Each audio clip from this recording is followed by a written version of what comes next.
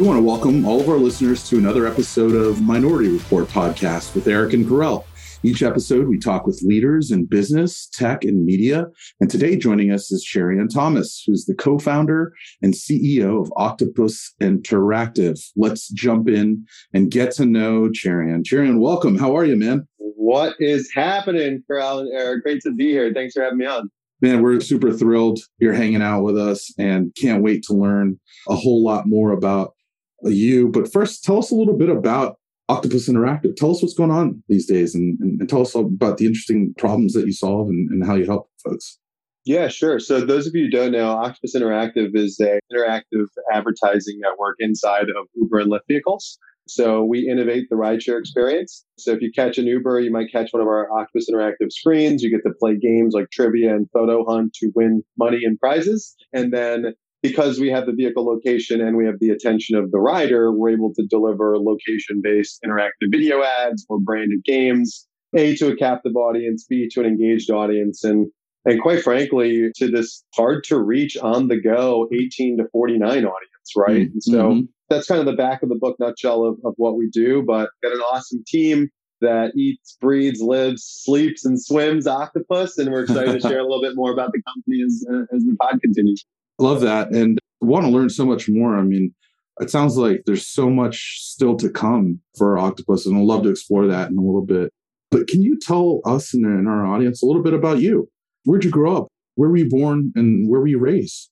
Yeah, sure. So let's take a journey here. So I was actually originally born in England. I grew up there until my family's from India. I was born in England in the UK, lived there till I was about 7 years old. Then moved from there to Chicago, in the southwest suburbs of Chicago, actually called Darien. So believe it or not, I was Cherian from Darien for a good Wow. I love it. Had that going for me. And then my wife is actually from the DC, Maryland area. And so we moved out this way. So my wife, Katie, my 2 kiddos, my dog, and my 8 fish. And I'm coming to you live from our headquarters here in Bethesda, Maryland as well. So a little bit of backstory there, but it's been a great journey. I miss the Midwest. I miss Chicago. I feel like people, wake up and take a happy pill in the Midwest every day. Yeah. So every excuse I can get, we travel out that way because my parents are there, my brothers are there. So your family's all still out there?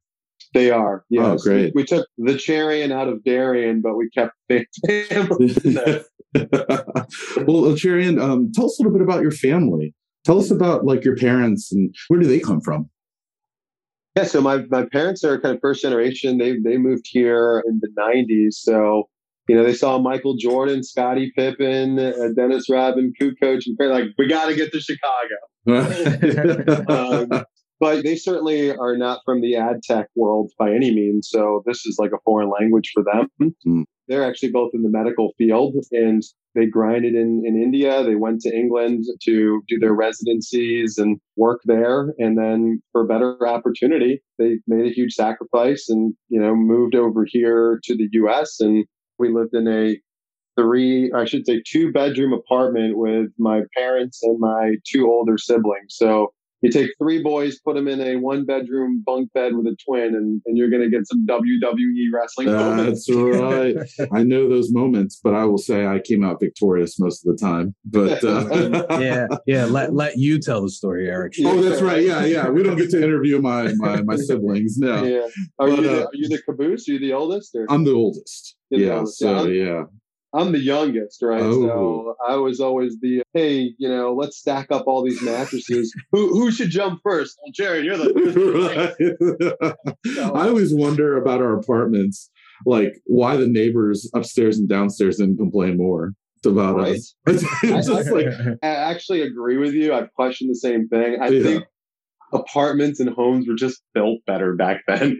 That's it. Right? Real cinder block, real brick. Real wood. Yeah. Exactly. It's interesting. You described, just told us about your family journey. And so many of our guests talk about that huge sacrifice that their families made. Tell us a little bit about some of the things that you learned as a result of your parents making those sacrifices. What did you learn, Cherian, from that? Yeah, look, I mean, I'm from India, from southern India, Kerala, right? This is a culture where you're used to arranged marriages. Your, job and your profession is decided usually by your parents, right? And you're going to be a doctor, right? You're, going to go into software engineering. You're going to be an accountant. And like that's all kind of that path is chosen for you in a way, at least historically. And I would say myself and my two older brothers took the path less traveled, right? Where our parents allowed us to pursue what we actually wanted to do. And for that, I think we have myself and my two older brothers who are just very happy, right? We're doing what we love. We're married to who we love. We're doing what we love. It's the choices that we made. And I think that's had a big impact. And so, it's one of those things that's been kind of a shock to the culture system, right? If you think about kind of our path, because I have several cousins and family members who had arranged marriages or just went the medical path and just stayed on. Even though they love to draw or even though they love to cook, they're doing something that was based on a track that they were put in versus the driver's seat, that the car and the track that they wanted to be. Thanks for your insights there. It's really interesting. I want to ask you about how you got, into your career path. And I know Georgetown's a big part of the mix, and sort of tell us a little bit how you got started down your path. Well, I'm definitely a technology enthusiast. My passion is really biz dev and sales and starting something, right? Trying to find out business models that make sense. Where is there a need and how can we fill that gap? And I had an experience. I've been working for a long period of time. Before I could legally work, I think my parents signed like a document that allowed me to be a bus boy at an illegal age, right? Oh, yeah. That's right. Sign this paper. Yeah. So even actually before that, it was like, babysitting. All right. Well, you learn a little bit there. Then I was always buying, I'd buy a mini bike, then sell it. And then I'd use that money to buy a go-kart. And then I'd sell it for more. And I'd use that to buy, a bigger bike, a motorcycle, and like kind of constantly always in this buying and selling kind of habit. And my track, as I mentioned before, was, my parents always wanted us to go into medicine. Right. And so that was the path. But when I was in college, I actually had an amazing experience working for a company called Illinois Energy. I was an advertising director. I was a Tin Man. For any of you who've seen the movie Tin Men. And I was able to really just learn, hi, nice to meet you. One-time closing on someone else's turf. Hi, nice to meet you. 2 hours later, walking out with several thousands of dollars and getting a taste of what it's like to, have a value exchange, provide a service, sign contracts, and really do that sales cycle. And those lessons, I think I'll always say that was part of what made me who I am today, because, I was 17, 18, 19, and everyone else that did what I did was 50, 55, doing this to put food on the table for their kids. So had an opportunity to get into like the sales world and the advertising world very early. And that kind of gave me the confidence to walk into a room and stick my hand out and ask for your business, because I'd done it a bunch of times where I was able to have my own alcoholic drink, right? Right. So that gave a lot of confidence. I certainly owe a lot of respect to Dave and Brian, who are my mentors there. And then when I was in college, kind of choosing my path of where I was going to go, there was kind of two decisions. One was go the corporate route, right? And go out there and go through the Unilever, type of route. We had some family connections there, and that would have been great. Or I had an opportunity to work for a family business, right? Where I was able to learn from a family friend who was a big paper tycoon in the industry of pulp and paper manufacturing mills. Chose that because, you could always go back on course to the corporate world, but you're never going to learn the ins and outs of how a business works better than a family business. And so was able to work, closely with the CEO of the company, right-hand man, whether we're meeting with banks or we're flying across the country, whether we're buying parts, selling parts, starting new machines. And that was a family friend that now today is actually my father. So spent a lot of time with him, learning from him. And there's something to be said about people who have been there and done that and experience. Yeah. And I was just able to absorb like a sponge how he interacted and how he moved in that world. So you chose to work with your future father-in-law because of the business, not because you wanted to date his daughter? Is that what you're trying to that's volume. That's volume 2. And volume 2. That's right. We'll have to get my wife Katie in to make sure that our story. The story matches. Yeah, but it was actually serendipitous because I won't get into the details. But we had met in Chicago, and then these paths ended up ironically crossing. So that was interesting. And then you mentioned Georgetown. So while I was working, I always felt that experience, right? Because having worked from busboy to server to, bartender to ad director to working for family businesses and so forth, I always felt that work experience is number one. You have to know what's going on in the real world because you can only learn so much from a book, right? But, I was the youngest guy in the room all the time. Every single meeting from the age of 17 was always the young guy, right? And I always noticed that you got to earn respect. You got to get your respect. And that's either done by closing deals and being the best performer. Now it's like, you got to listen to me because I just, I close more business than any of you. So I might be young, but listen. The other way is education. And so always wanted to get the experience. So, you can flex in the room on like, look, I'm doing what you're doing and I'm doing it at equal or higher performance. But by the way, have some education back this. And so while working a full time, I did my MBA. After that, I did another master's at Georgetown. And now I was able to walk into a room with experience, 2 master's degrees. And now, even though I was 20, 30 years younger than everyone, there was a couple notches on my belt, right? And so that gave a little bit of cred.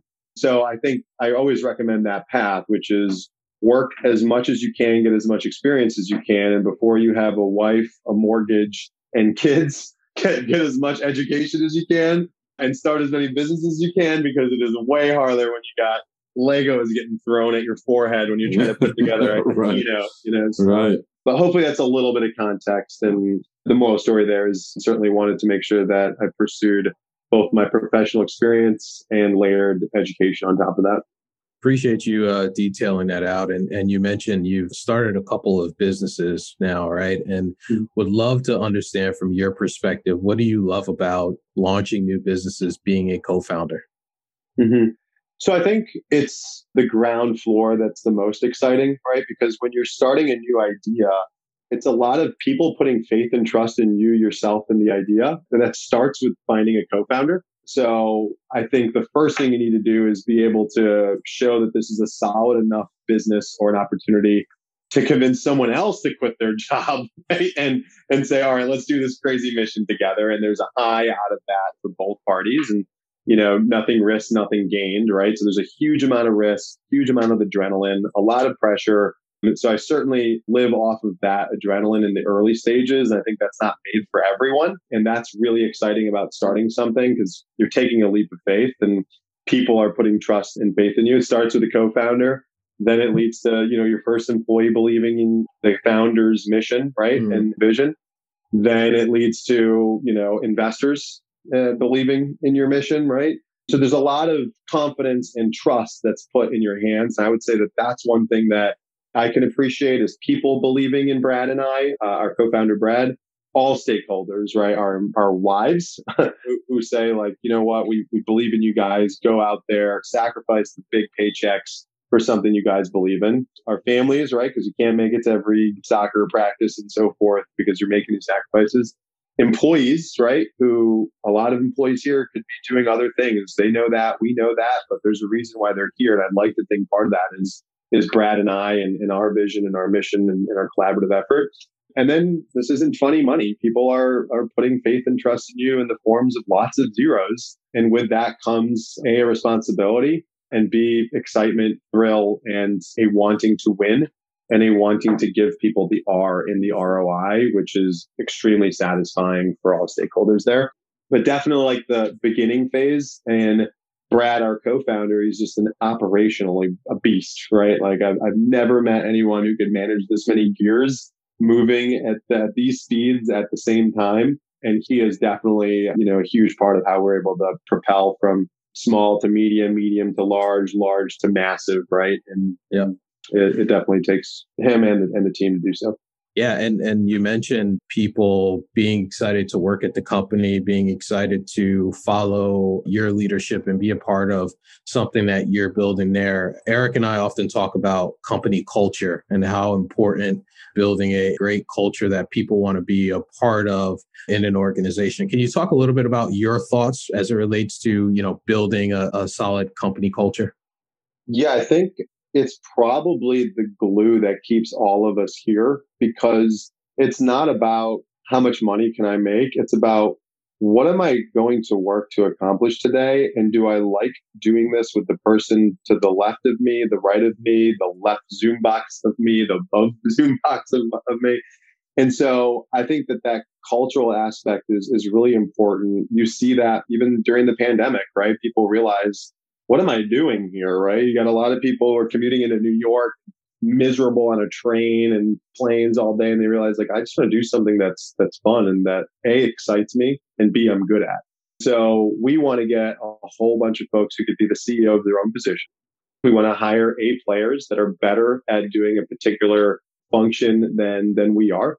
And then Brad and I have to really merge that together and let all the arms of the octopus kind of move in sync and work in sync.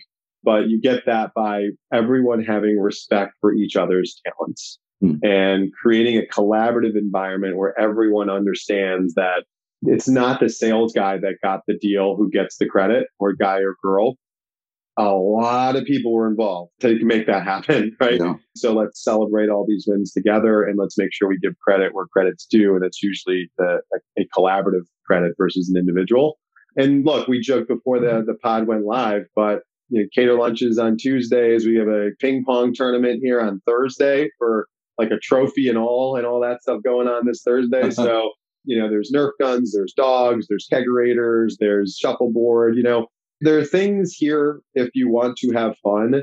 But I think where people have fun is actually doing something that is meaningful, impactful, and rewarding.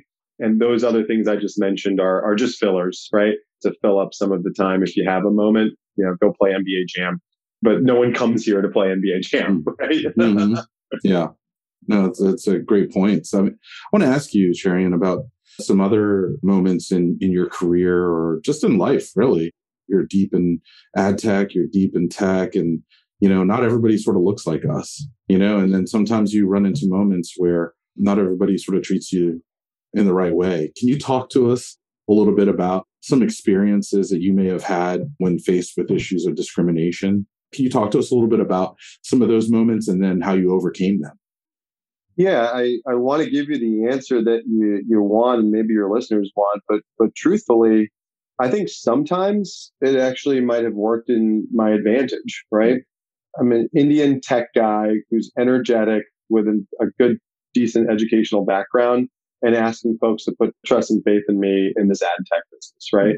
So I think sometimes, the color of your skin can also work to your advantage. I know we always talk about discrimination and things overcoming, but and just to kind of play the other side of the coin, I think there are times where maybe it's been helpful. Maybe I didn't know it, but I did feel it sometimes, right? And so I don't have there was this time that I, was deeply discriminated against. If I was, I ignore it and just move forward.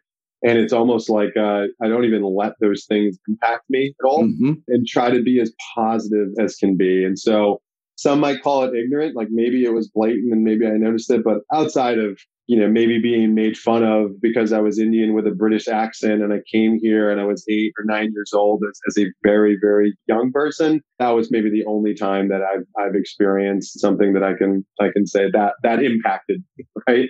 So sorry, I can't give you kind of the answer maybe that you and your listeners are looking for, but I do encourage folks to think about, some of the good that comes with it as well, And so, yes, we are a minority. If you look at the VC world, the ad tech world, you look at, the entrepreneur world, yes, we are certainly a minority, but I kind of look at the positive to it and say, maybe that's a good thing, right? Yeah. Let me be different. I want to be different than every other person that came in here like a cookie cutter. So game on, let's roll. I want to take a path that everyone else didn't take, right? There's like a power in moving on and not even letting it affect you, right? Totally. Yeah, absolutely. And so just like the saying goes, when you're working on something, fail fast, move on, learn from it.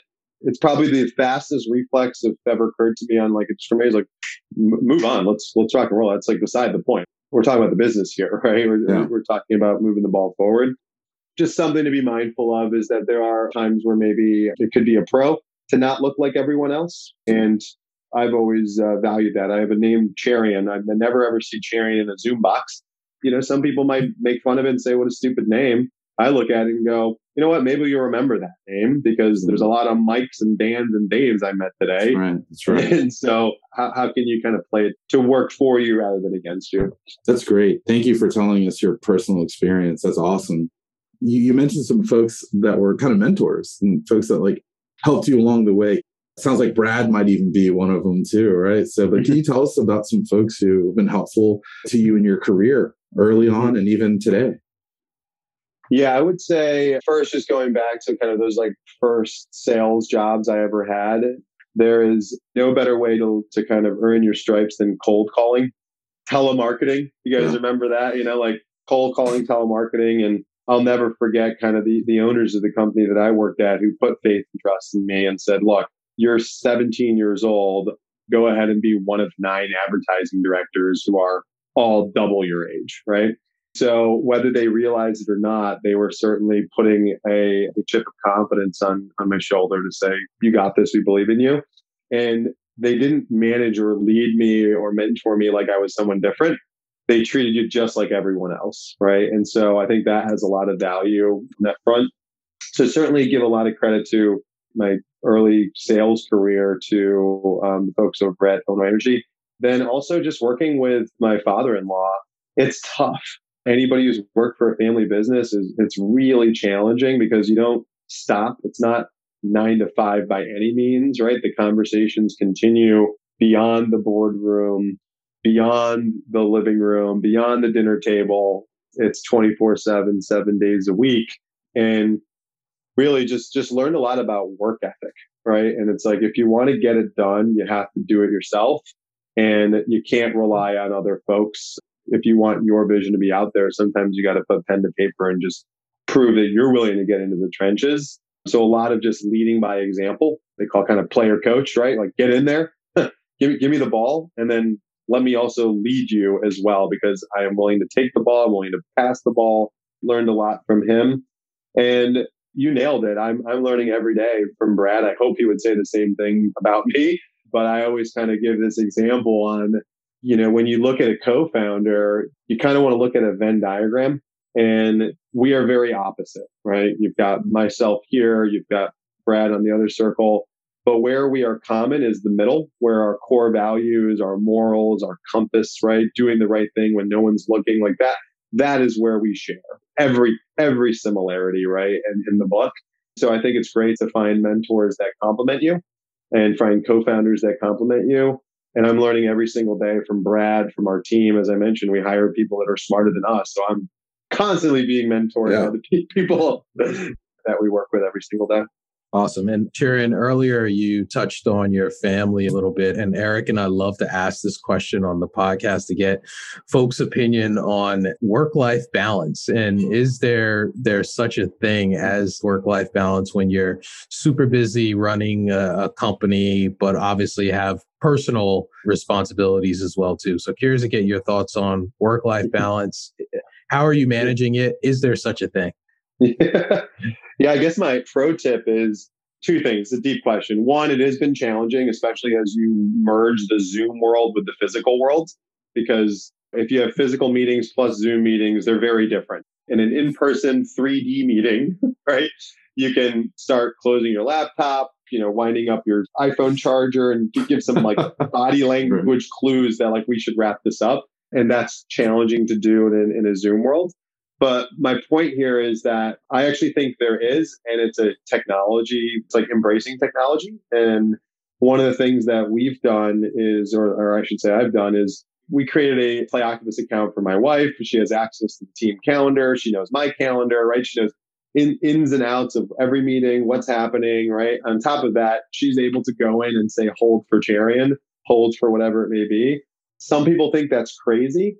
But like, it's the best decision ever, because if it's important, my team understands that like this must be important because, Cherian's wife is putting a hold on the calendar. So please don't put a meeting during that time for him.